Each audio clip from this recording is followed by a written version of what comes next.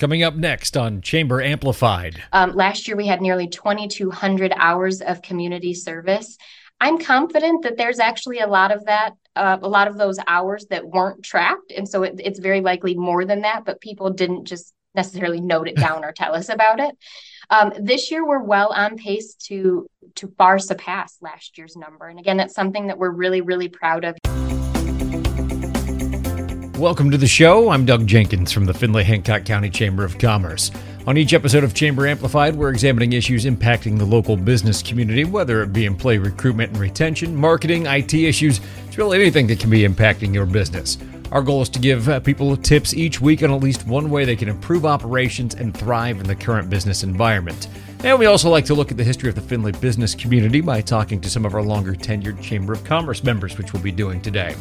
So this week we're talking about First National Bank. The bank has a very rich history in the area, having started in Pandora a little more than a century ago. It's been expanded into the Findlay area at about the turn of this century.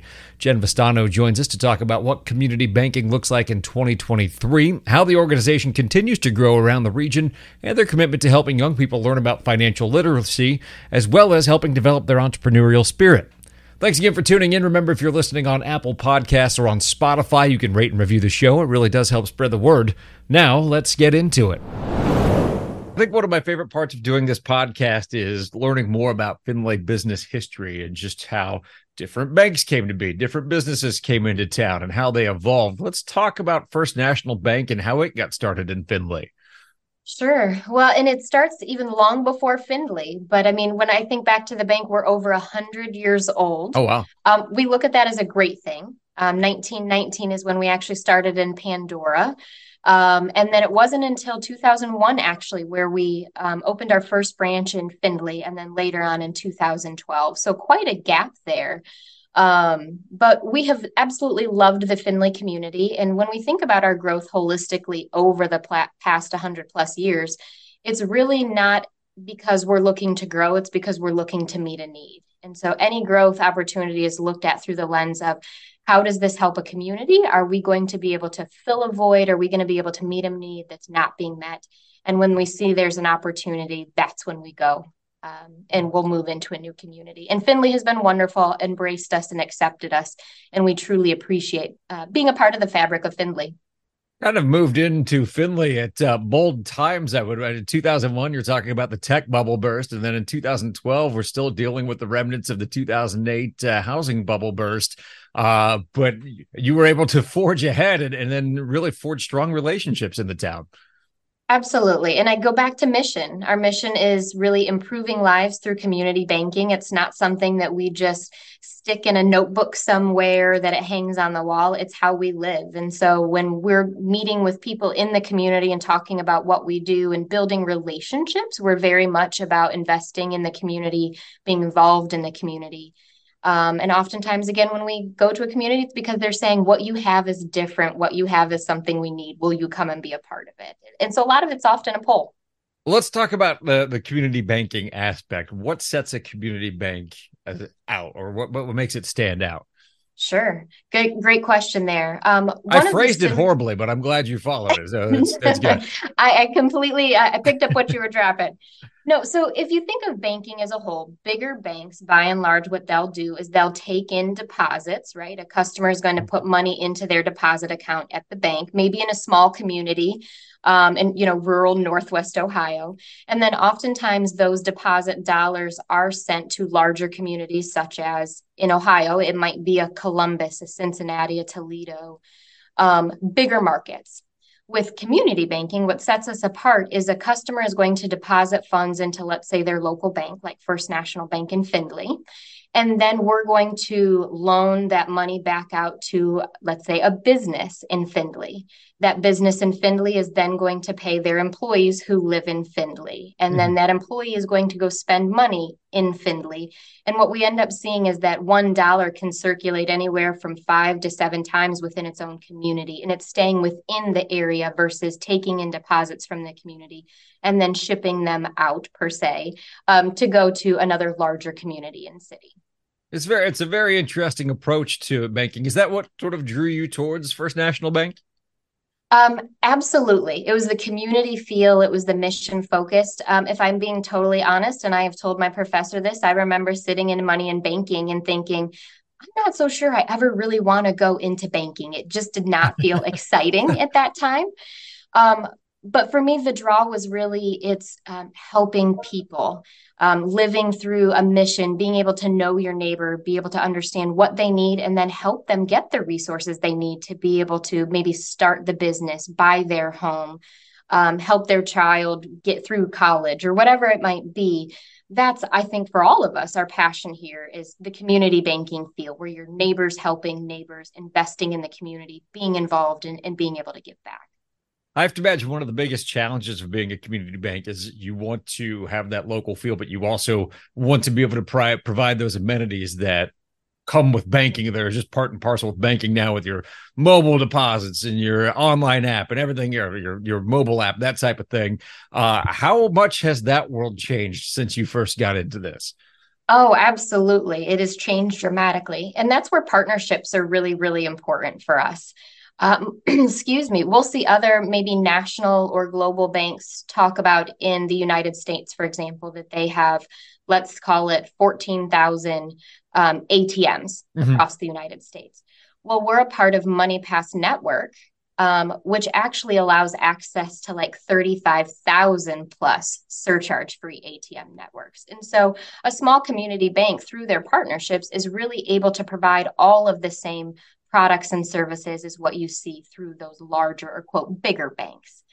So it's the mobile apps, it's the online banking, all those services that everybody has come to know and respect. As a community bank, we're able to offer them and proud to be able to do so.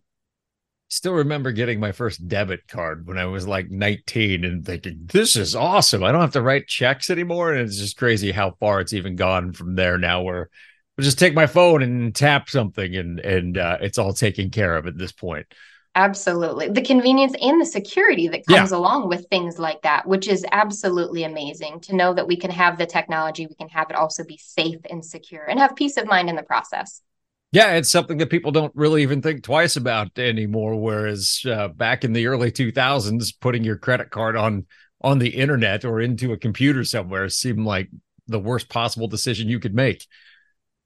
Yeah, absolutely. One of the things we talk about is banking is at its best when you don't have to think about it and finding ways for customers, folks in the community like you and myself, that we can do our banking and meet our everyday needs, but it's running in the background and we don't have to think about Mhm. it because we know that it's safe, it's secure, it's working as it's needed. I think one of the things that First National Bank is certainly known for in our area is community service. You'd be hard pressed to go to an event and not see somebody in a First National Bank shirt somewhere. I have to imagine that's part of the mission, but obviously you can tell us people that are there aren't forced to do it. They love doing it. And that's been something that's been awesome to see. You've hit the nail on the head there. It's a part of our hiring process. Every staff member has an expectation to participate in a set number of events throughout the year, but I can assure you every staff member blows that number of events out of the water because it's not something that they look at as a requirement. We're hiring individuals who are passionate about the communities that they live in, that want to give back, that want to help and be involved. Last year, we had nearly 2,200 hours of community service. I'm confident that there's actually a lot of that, a lot of those hours that weren't tracked. And so it's very likely more than that, but people didn't just necessarily note it down or tell us about it.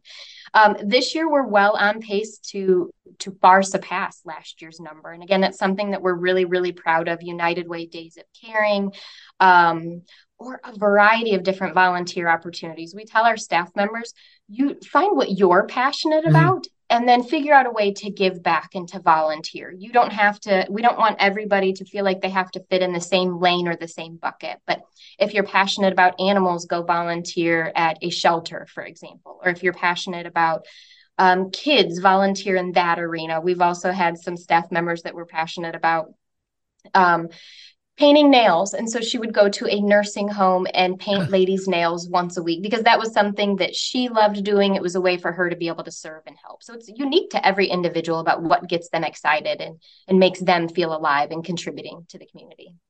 You mentioned kids. I think one thing that really stands out that First National Bank does is financial education. I'm getting out in the schools, teaching kids how to use their money, but also fostering entrepreneurship in the program that you do with juniors in high school every year. Can you tell us a little bit about what that is? Yes, the Junior Board of Directors program. I have had the privilege to be able to be a part of that program now since 2017 as well. It's really geared towards juniors in high school. We take juniors from each of the high schools within our local marketplace. They come and spend just a couple hours with us each month, but we walk them through the process of how to start a business. Things like, should we be a partnership or an LLC? And it's all fictitious, right? So it's a safe zone to be able to play and ask questions, but they come up with a product or a service, they choose a name, they end up developing a corporation. But then they, again, walk through additional decisions like, how do we choose the facility? Do we buy or rent or build a location? How do we hire employees? How do we mass produce something? What are the impacts of that? And then we also take them then early on in the following year, usually around the March timeframe, we take them to Columbus, where they get to go on a visit of the State House and understand how a business owner is going to work with our elected representatives to impact change. And how do you have those discussions about what impacts my business? And then through that process, we also talk about financial literacy and education, personal financial management, all topics chosen by the students who say, I want to know the difference between a debit card and a credit card. Can you help me understand that? Or how do I set a budget? And what's realistic for me? And to watch the students grow and build relationships between students in different school districts, it's definitely a program that we're really proud to be able to host, and thank the schools for their partnership with us. And I have to imagine that just doing something like that, a lot of people have an idea. I'd like to start a business, but making it tangible and making it something that, oh, well, here are some of the steps, makes it far more likely that they'll take that opportunity in the future to try their hand at being an entrepreneur. Absolutely. And we've also had students say, maybe I don't want to own my own business, but I want to be a doctor. And it's important for me to understand what business decisions is somebody else going to be making and how does that impact me? So that's been neat to see eyes opened. We've also had a few of our junior board of directors team members come and join us then later on, several years later, as an intern working with the bank. So getting a taste of just, again, the bank's culture and our involvement in the community and saying, hey, I want to be a part of the bank in a bigger way has been really neat to, again, build those relationships. Yeah, it's a really cool program. Encourage people who have juniors in high school or will have juniors in high school within the next couple of years to check that out. Jen, if people want to learn more about First National Bank, what's the best way to do that? Our website is the best way. It's E as in Edward -FNB, which is for firstnationalbank.com. There's certainly a variety of ways to reach us, but you'll find all the information on our programs there and a way to connect with any of our branches or staff members. Jen, thanks again for joining us on the podcast today. Thanks so much for having us, Doug. Thanks to Jen for joining us on this episode. If you haven't checked out their junior board program at First National Bank, it's definitely worth your time, especially if you have a teenager who's going to be a junior in high school. I've heard nothing but good things about that program and everything that they do. That'll do it for this week's episode. I hope you learned a little something about the Findlay business community that maybe you didn't know before. If you have any ideas for topics that we should cover, just send me an email to djenkins@findlayhancockchamber.com. Remember, if you're listening on our website, you can always have every episode of Chamber Amplified delivered straight to your phone. Just search for us in your favorite podcast player. Thanks again for listening. We'll see you next time on Chamber Amplified from the Findlay Hancock County Chamber of Commerce.